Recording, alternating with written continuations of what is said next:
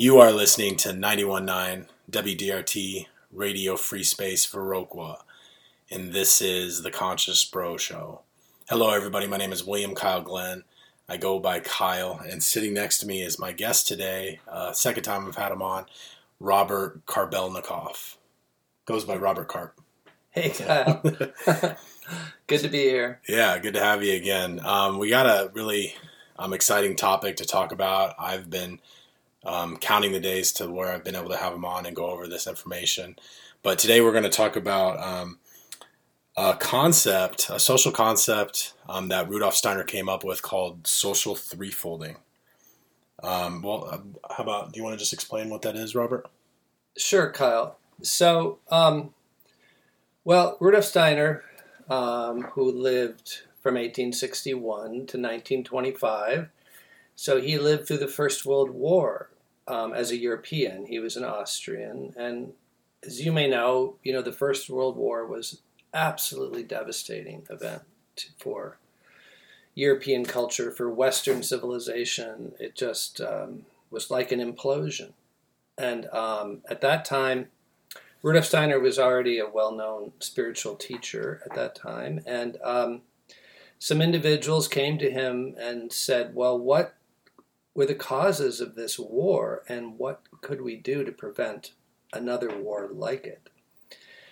And that led Rudolf Steiner to begin to describe the threefold nature of society, and the fact that as human beings, we need to become more conscious of the threefold nature of society so that we can move society in a healthy direction, so that we begin to foster health within society. And anyway, that's the historical origin point of social threefolding. It became quite a movement for a period of time in Central Europe.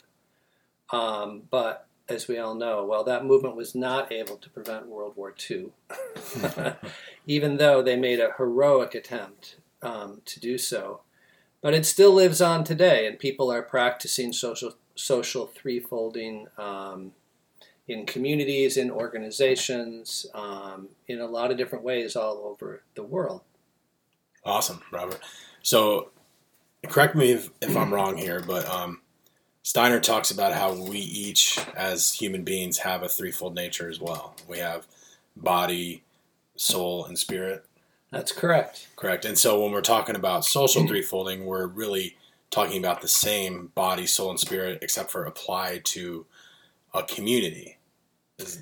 Yeah. The fact that we are threefold beings means that human society is a reflection of our threefoldness, and it has three primary aspects to it. So you can see these three primary aspects of society, in any human society. It doesn't matter whether it's from 10,000 years ago, or whether it's communist or capitalist or socialist. Every society reflects this threefoldness. So if you want, I can give you just a quick kind of summary of this threefoldness. So basically, from this perspective, in every human society, we see three functions. Some anthropologists call this trifunctionalism, because there's three main functions happening in every society, okay? So one of those functions is the meeting of human needs, okay? So human beings need food and shelter and clothing and various things in order to survive on this planet. And so the meeting of human needs is one of the primary functions of society. And in our age, people talk about that as the economic life, the production and distribution of goods and services in order to live a human life. Okay, so that's one of these functions. Most people associate that with the bodily function of the human being. We have bodily needs, right? And the body of the earth. And too. The body of the earth. We're talking about resources from the earth. Exactly. So, in addition, all human societies, virtually all of them, have some form of rulemaking, of commonly held laws, or some form of protection. So even societies that existed before laws and the way we understand it came into being, there was the function of protection. Somehow there was a warrior class who protected the community, and that evolved into what we now know as our state, our governments, and in social threefolding we talk about that as the rights life. Now it's the function in society where we make agreements that are necessary in order to live together as a community and in order to protect one another's rights. And so that would reflect the soul. Correct. That's a reflection of our soul nature, of what we have in common with everyone else. We all have a soul, we all have a striving, and we all have a desire to live in a community where we have an equal voice, you could say. Okay, so like each person's soul is, I guess, respected and honored? Or? Yes. Yeah, if you look at the whole principle of lawmaking, it's about how do we honor and respect every member of society. Of course, not every society is able to accomplish this, but that's the striving around law, community agreements. Cool. Yeah. And then the third function you see in every society is, you could call the function of meaning making, or the function of individual development, of those processes by which we realize our inherent potential and bring our gifts to the world and find meaning and health. And in social threefolding, this is called the cultural function within society. And so in the cultural domain, we're all very, very different, and we all want to pursue very different paths and different worldviews and different belief systems and different healers, and so this part of society really thrives when there's a lot of freedom for people to explore who they are, who they want to become. Wow. Okay. So I'm hearing we have the cultural life, which thrives in freedom.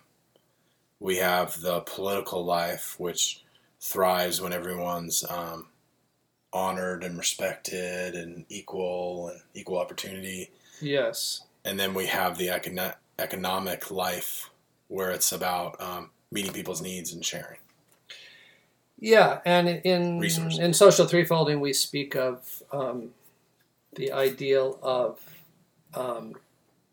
cooperation, collaboration. Some people call it fraternity, but that even though in the West we've come to very strongly associate the economic life with competition, if you actually dig into the tissue of what happens day to day in the economic life, there's far more cooperation going on than competition. That's true. I mean, I've noticed it. Like in any one business, you know how many businesses it takes to like run one business? Exactly. You're like buying so many things. Exactly. Supply chains are all about cooperation. Well, they should be. Unfortunately, they've been infused with a lot of competition.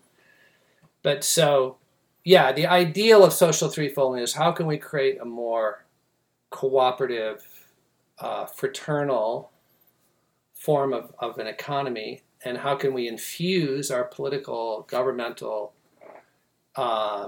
function with the principle of equality, and how can we create a robust and vibrant cultural life that's inspired by the principle of freedom. Yeah, so a lot of these almost sound like paradoxes. Like how do you balance it all? How can you have freedom here and then share resources here? Over, you know what I mean? Yeah, precisely. There is a paradox about it, and if you look historically, you can see that a lot of responsibility has wound up getting nested into the state. That people have wound up looking for the state to carry a lot of responsibility, but slowly, both the culture and economy have begun to establish their own domains independent of the state. And so, for example, freedom of church and state right? Something that happened through the American Revolution and through the establishment of the Constitution. This was new territory to give people complete religious freedom, and at the same time, you're asking, well, how can we have this complete freedom culturally, and at the same time learn to practice community and cooperation at the economic level? So I would just point out that, altruism. So we could also talk about altruism in the economic life. Okay, that's ultimately a cultural value, right? So you can see in our time there is a kind of worldwide awakening to the fact that the planet is limited. We have limit. Can you define? Is that what altruism is? What can you define? Altruism is the capacity to care about others as much as one cares about oneself. Okay. The capacity to see the world from the perspective of everyone's needs and not just my needs. And you can see that we live in a time where this is waking up in more and more people. The awareness, my God, the planet is limited. Look at how many resources the developed countries are using compared to, the less developed countries. So there is an awakening of conscience, and this is part of culture in a certain way. The question is, how can the economy become infused with this cultural impulse of altruism? And unfortunately, a lot of people, their first go-to with this thought is, well, the state has to then direct the economy. This is a classic socialist or communist turn. It's like, well, people will necessarily be ruthless and egotistical in the economic life, and so the state must step in and enforce some kind of ethical behavior. But from the standpoint of social threefolding, and honestly, just look out at the world. What's the cutting edge of business right now? It's triple bottom line businesses. I mean,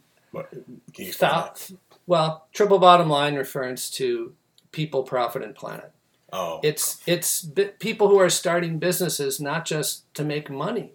They're starting businesses in which they want to create a product that people actually need, that's of value, in which they want to provide dignified employment for people, in which they want to use the resources to make those products in a sustainable way and pay a fair price for them.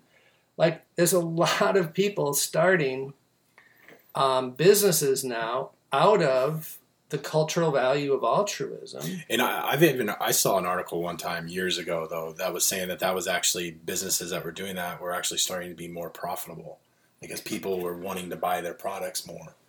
It's true. No, they're some of the more successful businesses. Now, I can hear some of your listeners thinking, yeah, but there's a lot of greenwashing going on. There's a lot of people acting like they're sustainable to make a few extra dollars. And I don't argue that there's always a shadow side of these developments. But what's important to my mind, what these developments show, is that we can create a sustainable, altruistic economy without the state having to somehow impose it or take on the means of production. We do need some role for laws and lawmaking in the economy. Steiner actually had some pretty revolutionary things to say about that. But it's not about the state owning it. We need the state to be focused on rights, on upholding equal human rights, and not get the state involved in running the economy. Correct. That's how the original Constitution was written out, right? I mean, wasn't it just focused on rights?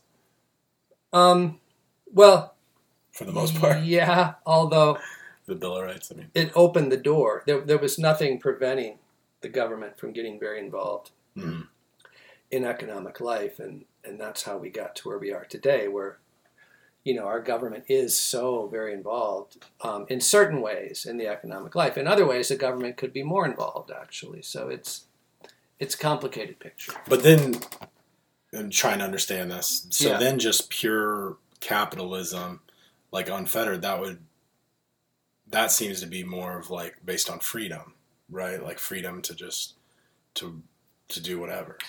Yeah. So if you look at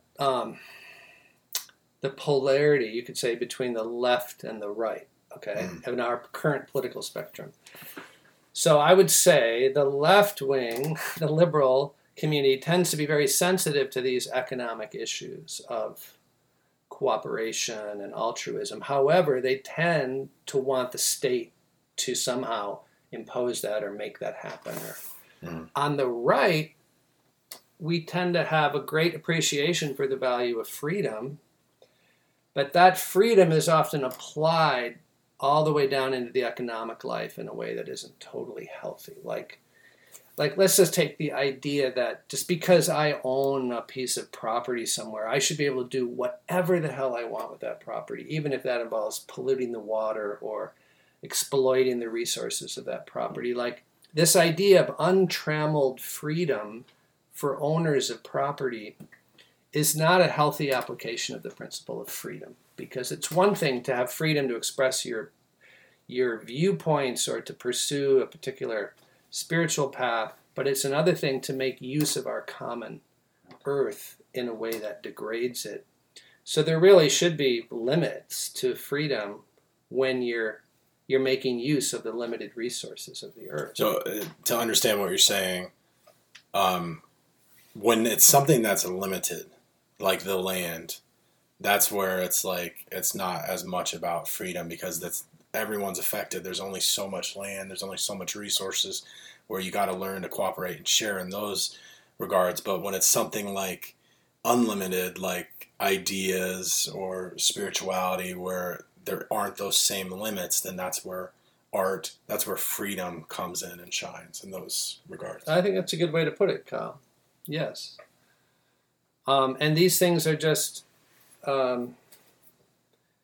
easy to get mixed up. Like, I'll just give you an example from the domain of education.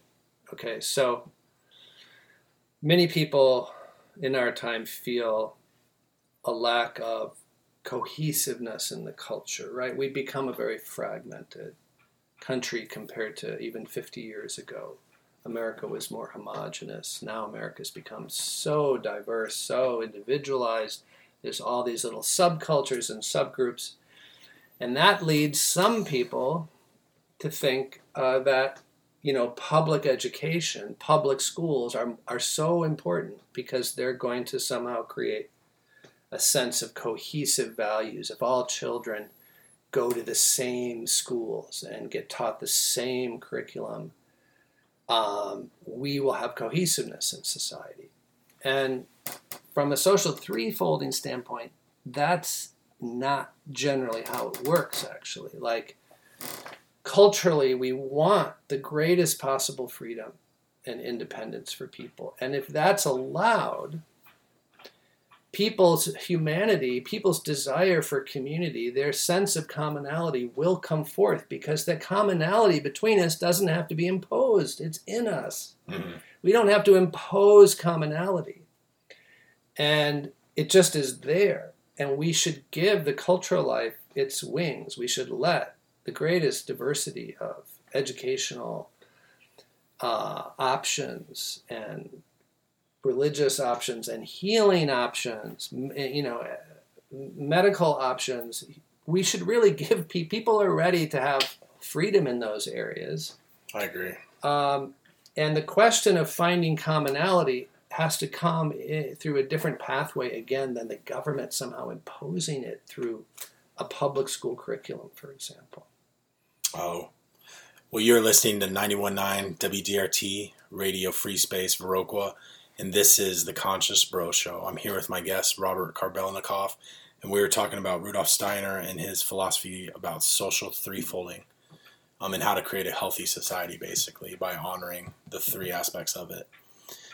So, it seems like, there's a lot of work even just to grasp like these three natures and just decide and to understand where we are in honoring each of these three natures, because it seems like everything's all like mixed up in one blob. Like do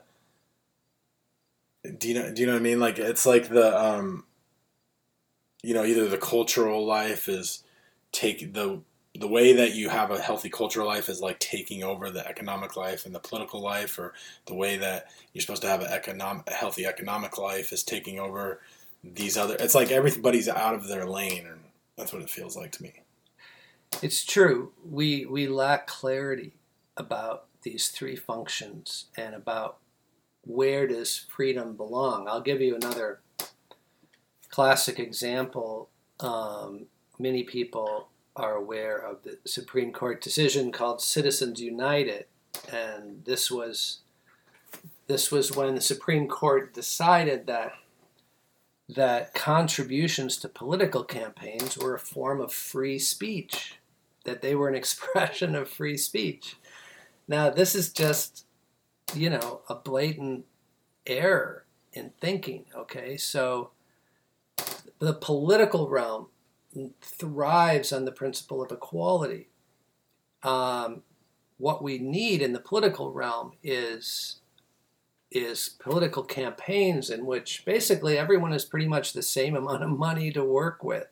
Like the idea that we would let money drive elections to the degree we have and associate that somehow with the principle of freedom. I mean, it's just muddy thinking. The founding fathers never intended to associate freedom, in my opinion, with the use of money to drive political outcomes, right? So, I mean, just imagine a different kind of political process in which, every candidate has basically the same amount of money for their candidacy. I mean, there's a lot of reforms needed, I guess I'm saying, not only in the economic life or the cultural life, but in our political life, how we carry out democracy. Wow. And then I heard you say free speech in there. I'm just thinking speech, that you use speech to communicate an idea. So that seems to be a healthy expression of culture, right? To be able to express speech. Oh, I think so. I mean, I think this was the genius at the founding of America, was this understanding that human beings were ready to live in a society that gave them a great deal of freedom culturally. And so speech is one of them. Practice of religion is one of them. I think the Bill of Rights is an incredible watershed moment in civilization, and it needs to be extended. It needs to be further developed, an understanding of what is freedom and where does it belong. Right on. So yeah, let's hammer out. Let's get clear on what culture is then. One aspect of this that has to do with freedom, because you're saying spiritual beliefs has to do with culture. I think you said schooling has to do with culture. Speech. Why is that culture, and what else belongs in the cultural realm? Well, let's step back for a minute. Culture is of these three domains. Culture is the most amorphous, right? I mean, people have, if you talk about, what's the economy, people have some pretty concrete pictures of that. If you talk about the government, culture tends to be more amorphous. And, part of what we're doing in social threefolding is try to make it more clear so that culture can really bring its contribution. One thing I said at the recent workshop we held here in Viroqua was, let's take a look at Viroqua. Look at the incredible role that culture has played in the growth of this community. Now, in this case, I'm just defining culture as, the arts and spirituality and the care for the environment. Those three things alone have done a lot to make this a kind of destination. The force of culture, of interesting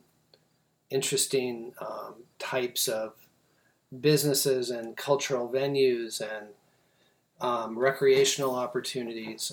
All that is an expression of culture. But how can culture be at the table when we go to make decisions here in the future? When City Council and Chamber of Commerce and these leadership bodies have their meetings, where does culture show up in those meetings? So that's a question that I think is important, Kyle. But let's come back to your question for a minute here. What do we mean by culture? So, from the standpoint of social threefolding, there's a couple of different ways that we talk about culture. In the first place, culture is the invisible dimension of the whole of society, meaning it's the attitudes and norms and beliefs and worldviews that are functioning in any given society in a certain way. Those things we see the expression of those, but they themselves, they're invisible. They're the human motivation, human striving. In a way, all of that is culture. But the domain of culture is any institution or informal activity that's associated with human development, human caring, human self-expression. So research, knowledge development. So the whole realm of research is a cultural activity. Healing and medicine is a cultural activity. Education is a cultural activity. Religious life is a cultural activity. The arts is a cultural activity. A lot of what nonprofit organizations do, the whole idea of a nonprofit organization, right, which is really, Peter Drucker is the one who started calling them, I think it was Peter Drucker, third sector organizations. Already this language was showing up, that the nonprofit's neither part of the economy, it's also not part of the government, it's an NGO, non-governmental organization. It's part of the third sector of society. And so it's this culture is, you could say, it's the third sector where all of this other work gets done that isn't done by the government and the economy. I mean, a neighborhood association is a kind of cultural organ as well. The family, speaking in a very traditional sense, family is not a governmental entity. It's not it's not an entity of the economic life in a classical sense. Does that make sense? Yeah, totally. Thank you. So then you're saying in order to keep this aspect of the social life healthy is to just allow freedom for it to just be what it is and express itself in the community. I think that's one aspect of it. I don't think freedom alone is sufficient, but as far as the culture's relation to the state, I would say it's very important, my standpoint, that the state begin to recognize culture as a realm unto itself and to provide freedom in that realm more and more for human beings. But for culture itself to thrive, I'll just give you an example that came out in this recent workshop that we did that was really helpful. So you could say we have a lot of polarization in society right now. We have a lot of mistrust between different groups. And so what we have is a lot of subcultures that don't know enough about each other. Absolutely. And therefore they don't trust each other. And there's a lot of segregation happening in society, and it's not just racially. It's not just happening along racial lines. It's happening along cultural lines. And so I think if for culture to thrive, we need venues where people get to know other subcultures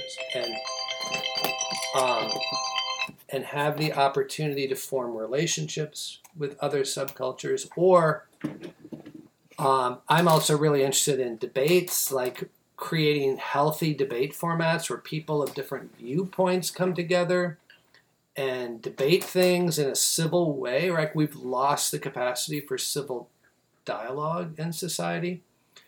So I think culture, to be healthy, needs actually a lot more than freedom. Freedom is a kind of a prerequisite that I think culture needs. But it also needs a sensitivity to the need for dialogue, the need for relationality. Well, you need to understand people, right? Because why should I want to give other people freedom if I don't understand them, if I don't value them? Well, and I think that's the worry here, is that the freedom is dangerous. Like some people, some cultures are promoting dangerous ideas that could cause harm to people. So we need to have the government like get rid of those ideas, right? We need to fact check them. We got to get that's not scientific. That Yeah, I mean that. You're leading right into the culture wars essentially, and if we ask, really, what is the culture war? Because so one of the radical things Steiner said was that the place for competition in a threefold society actually is the cultural life, not the economic life. Is that in the cultural life, it's natural for different ideas and different worldviews to be in a kind of competition with one another. I mean, you could even argue, the Methodists and the Lutherans and the Catholics are in a subtle form of competition with each other. But the culture wars happen around when different cultural groups, and I would argue that political parties are also cultural groups, actually, even though they're framed as part of the rights state. They're really cultural groups. It's when different culture groups want to control the government in order to impose cultural values on the rest of the population. And this has become rife now on both the left and the right. I mean, they both want to gain control of the government, to impose values on everybody else because they think that the values of the other group are dangerous. Yeah. And so they have to be suppressed. They should be rightfully suppressed. And it's a tragic situation and not particularly healthy, put it mildly. Yeah, I think that's a great point you're making. How can you expand on how a political party would be cultural? Well, because political parties are formed around certain values. And in the first place, yes, they're trying to achieve political outcomes, but what brings people together in a political party are certain values, certain norms, certain lifestyle preferences, even, you could say. And so they bond together to try to promote those values. And it would be one thing, if they were just trying to promote certain cultural values, like promote the cultural value of freedom or promoting altruism in the economic life. But unfortunately, they have gone way beyond that. They're trying to gain control of the government to, as I see it, to impose their values in one way or another. And I think it's gotten out of hand. I would agree. Is there ever a time to suppress an idea? Like, I mean, what if, I'm just throw some random example. What if there's a group of people like promoting like abusing another group of people or like killing another group of people? Like, I mean, I guess that's an idea, but that would probably be a pretty dangerous idea, right? Yeah. I mean, I'm not going to say there's never a time to suppress something. And yet, we have to ask about the harm done through suppression itself and whether, like, let me give you an example. In France, it's illegal. It is illegal to question the Holocaust. Okay? Illegal to question it. It's illegal to question the Holocaust. I don't even know what that means, but go ahead. It means so there's groups of people who question the facts of the Holocaust. Right. They say there's no way that many Jewish people were killed, or et cetera, okay? Just like, now we have people questioning the moon landing and things like that, okay? In France, it's actually illegal to question the Holocaust, and in America, it's not. And in France, there's way more questioners of the Holocaust than there are in America. So you see, the moment the state suppresses something in the name of the good, it also makes people very suspicious. Like, imagine if America said, it's illegal to question the moon landing. Yeah. I mean, like, first of all, like, that would just make a lot of people go, what's going on here? There must be something going on. And all the conspiracy people would just be fueled to no end by such a law. So, I mean, the best way to fight, and there are pockets within society of disease, of cancer, right? I mean, we have social cancers, and they show up in very different ways. There are pockets still of intense racism, of, various views of the world and other people that some of us would consider to be really terrible. But, I'm not sure that going after these worldviews and trying to suppress them is going to accomplish anything other than possibly flaming them and making them stronger. Like, it's, of course, when somebody crosses a line and they actually try to hurt someone else, then we have laws. Then it's in the political realm. Then they've broken one of our common laws. If they're just talking about it, I'm not sure that the best way to do something about that is to promote a different set of values. Yeah, a better idea that makes that idea look inferior. Exactly. It's a battle of ideas and values. Let's keep it there. So in that regard, you would need more speech, more conversation about it rather than like limiting it, sweeping it under the table. Totally. Yeah. Let's invite those people, invite someone into a debate where, one can really see the foolishness of these ideas. Like, let's bring it into the light rather than demonize people. And, with very strong tendency right now to want to demonize people, to want to cancel them or what have you, without really examining who they are and how they arrived at those beliefs. And I don't think it's how we create a healthier society, by trying to cancel or demonize or suppress ideas we don't agree with. I think it fosters exactly the opposite of what we want. So that gets into political correctness too, and cancel culture a little bit. It does. It absolutely does. And again, I think, for example, the racial question. When I lived in New York City as a young person, I had so much contact with people of other cultures. And it was that contact itself that really opened my mind and filled me with love and compassion for all people. But when, right now, I would say through political correctness, people are actually afraid to have conversations, to have relationships with people of different cultures. They think that they're going to say something wrong or do something wrong, or they don't have the right to be in a relationship with this person. And to me, that gets in the way of human beings learning to love other people. You have to be in a relationship. And the fact that there are pockets of racism in our society, to me, just says there's pockets of people who haven't had a chance to be in genuine relationship with somebody of other culture or race. Let's give them the opportunity. That's a cultural task, to create opportunities rather than a political task to somehow suppress their ideas. We can't suppress someone's ideas. You can't stop somebody from thinking something unless you, give them a lobotomy.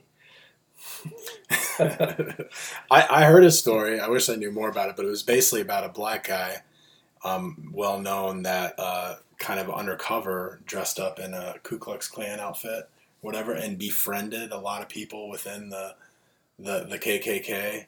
And then later on, when he made it himself known that he was black, he got multiple people to renounce their involvement in it because they couldn't believe. Have you heard this story before?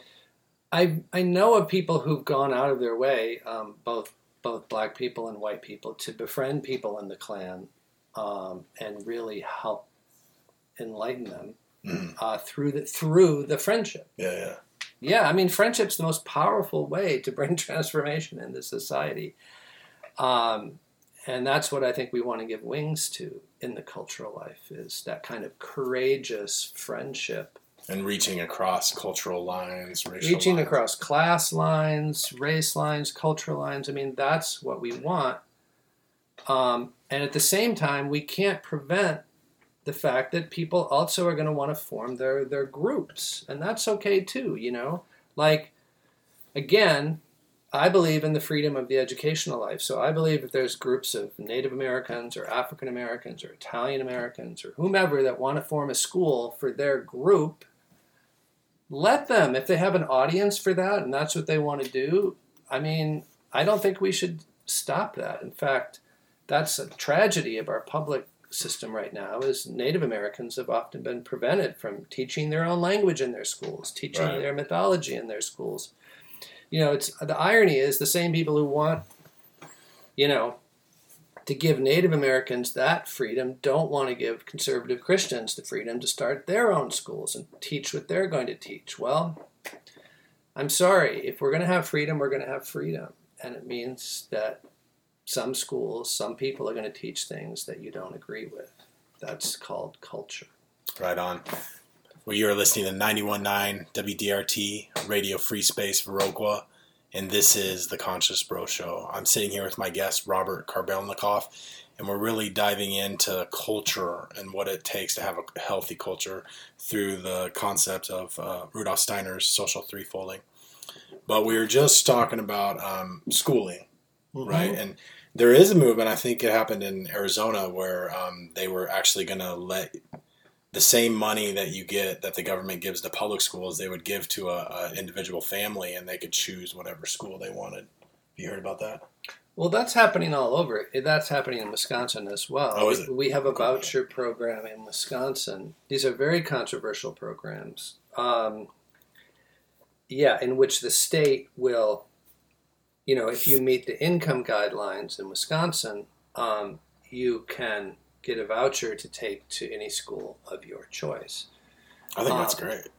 The problem with it, Kyle, is that because it happens through the state is now gaining influence over independent schools because they're saying, hey, look, you know, half your kids are coming through our vouchers. Therefore, you need to take our standardized tests. Oh, you need to. Geez, there's always a catch. You need to demonstrate. So in social threefolding, there's been an effort to look at how can we bring money directly into the cultural life without it all having to go through the state. The government. And I think in Arizona, actually, is where they've set up these associations. I can't remember what they're called now. I think they were originally called scholarship associations, where businesses and individuals could donate money into a scholarship association and have a dollar-for-dollar tax credit for that. So they could basically divert money from their state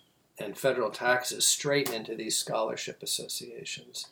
And that has led to like very large sums of money being given to private schools where the money never passes through the state, so the state doesn't have control over it. So it's a complicated and controversial landscape, but there's a lot of people working for educational freedom. And to me, it's kind of sad that a lot of liberal-minded people think of this as a kind of conservative, or even think of it as a privatization of the educational sector. Now, I would agree. Personally, I don't think schools should be able to be for-profit. I actually think all schools should be required by the state. I think it's appropriate role for the state to decide what kind of legal entities can do different things. So to me, that's an appropriate state role. And to me, it would be appropriate for the state to say, if you want to start a school, you have to be a nonprofit organization. It's not a for-profit activity to make money off teaching children. But I don't see, anyway, to me it's unfortunate that the idea of educational choice has taken on partisan coloring. People think, oh, it's a Republican thing. They want to privatize schools, et cetera, et cetera. I think it's just a necessary and helpful thing for culture and for human civilization right now to have that kind of freedom. Right on. What about health? From what I think I've heard you say, health is also in the realms of culture, right? Totally. Totally. And I think with health, we have to start with looking at the incredible sums of money that the government puts into research related to health. And to me, this is where a lot of the problems start. Like, research is not an appropriate activity of the government, much less an appropriate thing for the government to fund. I don't think government should be funding research, because the way our society is set up right now, it's so easy for various economic interests to then influence government funding. And there's huge government funding in the area of medical research. I mean, enormous. And so, but in general, I would say, yeah, to me, it's, if we had a proper healthcare system or health insurance system, I think we would all be reimbursed for whatever choices we chose to make. Like, I mean, I go to an acupuncturist, that's not reimbursed by my health insurance, but if I go to a conventional doctor to have a checkup, a part of that is reimbursed. Like, to me, that's just silly. And that's an economic institution or the government deciding? I'm just trying to orient it within this framework. Well, in that case, it's the government deciding what's genuine health care and what isn't. So the government's making our own cultural decisions for us. I would say so. It's telling us, it's creating laws around how health insurance's monies are handed out. But in some cases, perhaps private health insurance companies are doing the same thing. They're just limiting what's acceptable health care. So science would be culture too, then? Correct? Absolutely. Because that's where we kind of, what's popular today is like, this is science, this isn't science. Yes. And since this isn't science, we can like suppress it and it's dangerous, but this is science. So this is what gets the funding, this is what we can promote. Yeah. How do you feel about that? I think it's a very slippery slope. A lot of what's being done in the name of a science-based approach is highly problematic when looked at from a standpoint of, like, I would say from a holistic health standpoint. I mean, our country has got, I don't know what, more people in hospitals, more people ill, more people on drugs of one kind or another than any other country in the world. And the life expectancies went down. It's going down, yeah. And we pride ourselves on being science-based everywhere. But the science points in a different direction. The true science, I would say. I mean, okay, now I'm using that language, true science. So this is the problem with science. I mean, that's why it needs to be part of culture, not part of government, because one man's science is another man's loony bin. I don't know what Oh my God, have we ever seen that during this pandemic? Totally. Like, everybody's claiming to have the real science, and it's just like, it's all different. Everyone claims to know, and everyone's standing on a different mountain, sharing a different philosophy, saying that it's the science.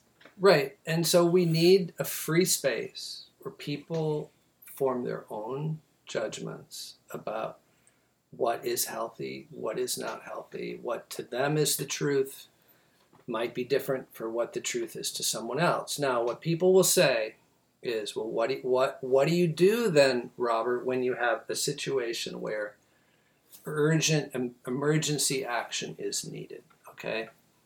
And what I have said, okay, we're getting into the COVID thing, is that the COVID situation never demonstrated that level of urgency. And if it had, everybody, if the situation had ever been as urgent as it was presented as being, 98% of the population would have gone along with it. It's just like, you know, if you had a gas main break in a neighborhood here in Viroqua and people could smell that gas, like, nobody would be like, hey, I think you're making it up.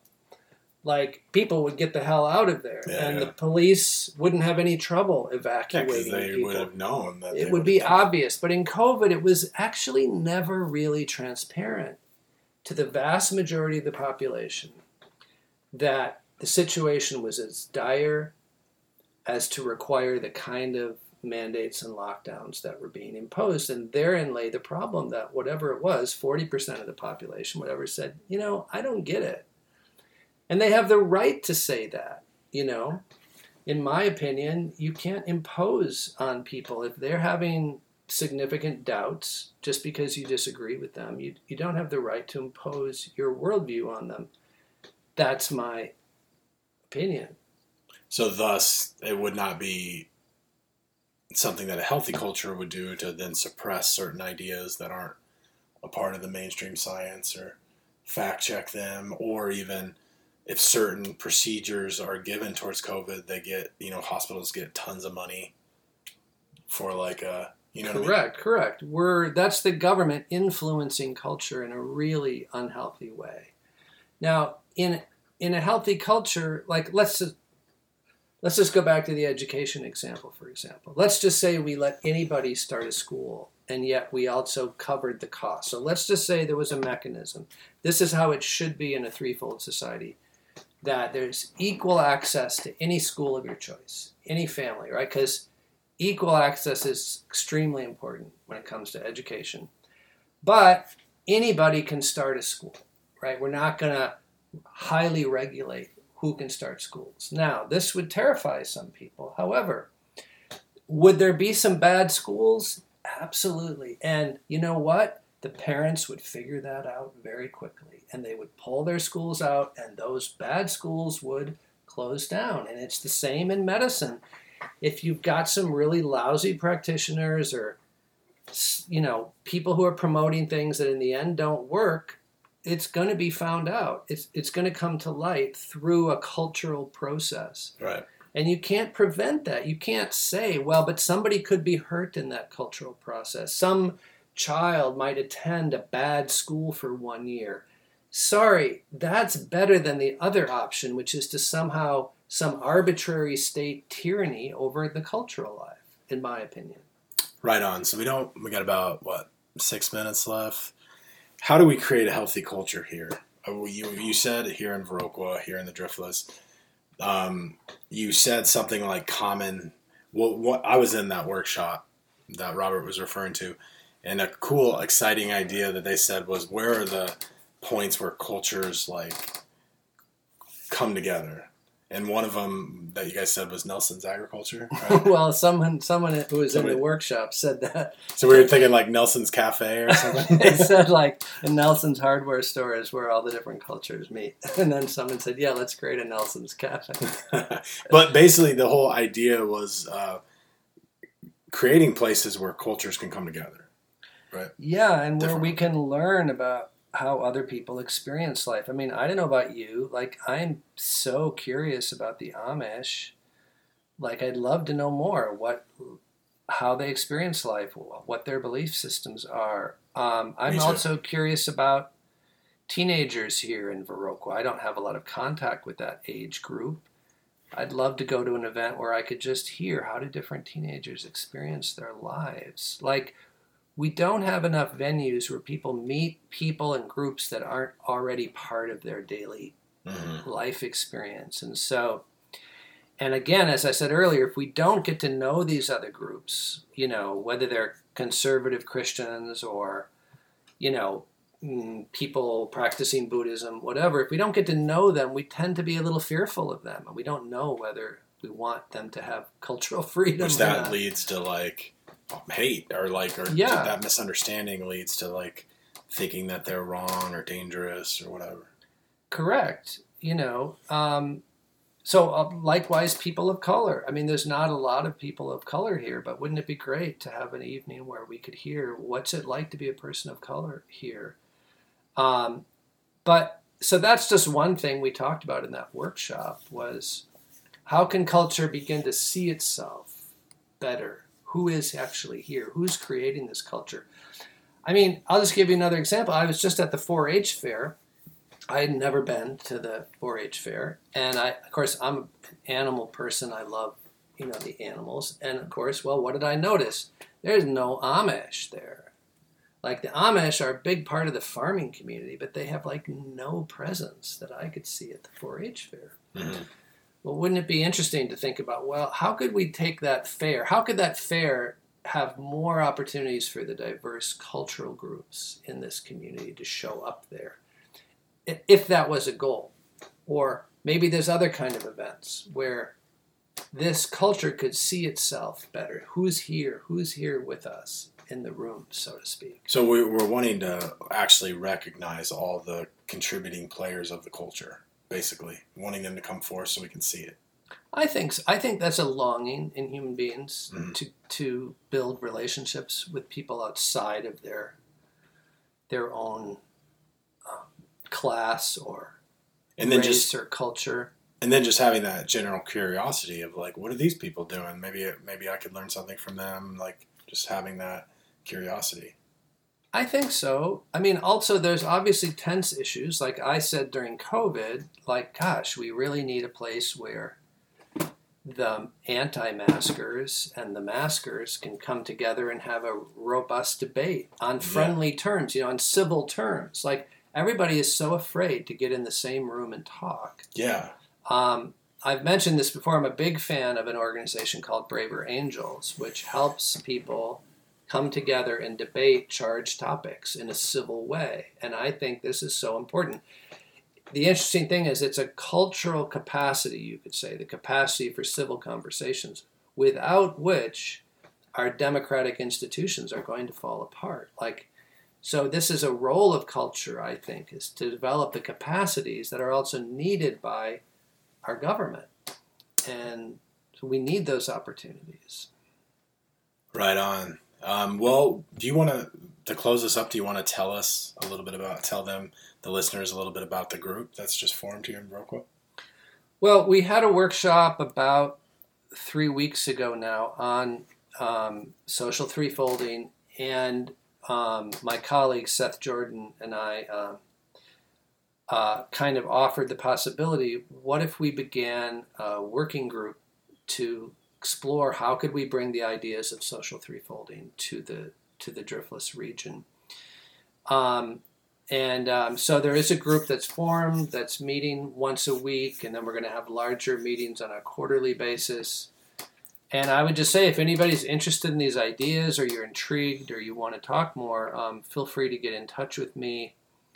I'm not totally sure yet what will be the outcome of this work. We've generated a lot of interesting ideas, such as creating a chamber of culture to go along with go along with the Chamber of Commerce, and have the people from different cultures actually show up to some of these meetings, where the important decisions are being made. Yeah, correct. I mean, this has already whet my appetite. I've been at some city council meetings and have weighed in on some issues there. I think the irony is this emphasis on culture could reawaken people's desire to participate in democratic processes as well, because there's a cultural dimension to that, to decision making that happens in governmental bodies, just as there's a cultural dimension to the economic life. So anyway, we're trying to get something started. It's kind of new and ambitious. Something like it has never quite been done before, even though there's been a lot of threefolding work done. So yeah, feel free to contact me if anyone's interested. Awesome. Thank you, Robert. Thank you so much for coming on and sharing these awesome ideas. Thank you, Kyle. Yeah. We're gonna have another show about this here in a couple months, and we'll get more into the political realm and the economic realm of that. But thanks for coming on, Robert. You're listening to 91.9 WDRT Radio Free Space Viroqua, and this is the Conscious Bro Show. This is Conscious Bro out. If you'd like to contact me and learn more about social threefolding, please send me an email at robert.karp. That's K-A-R-P. It's like the fish, but with a K. Robert.karp at newspiritventures.com. That's newspiritventures.com. Thank you.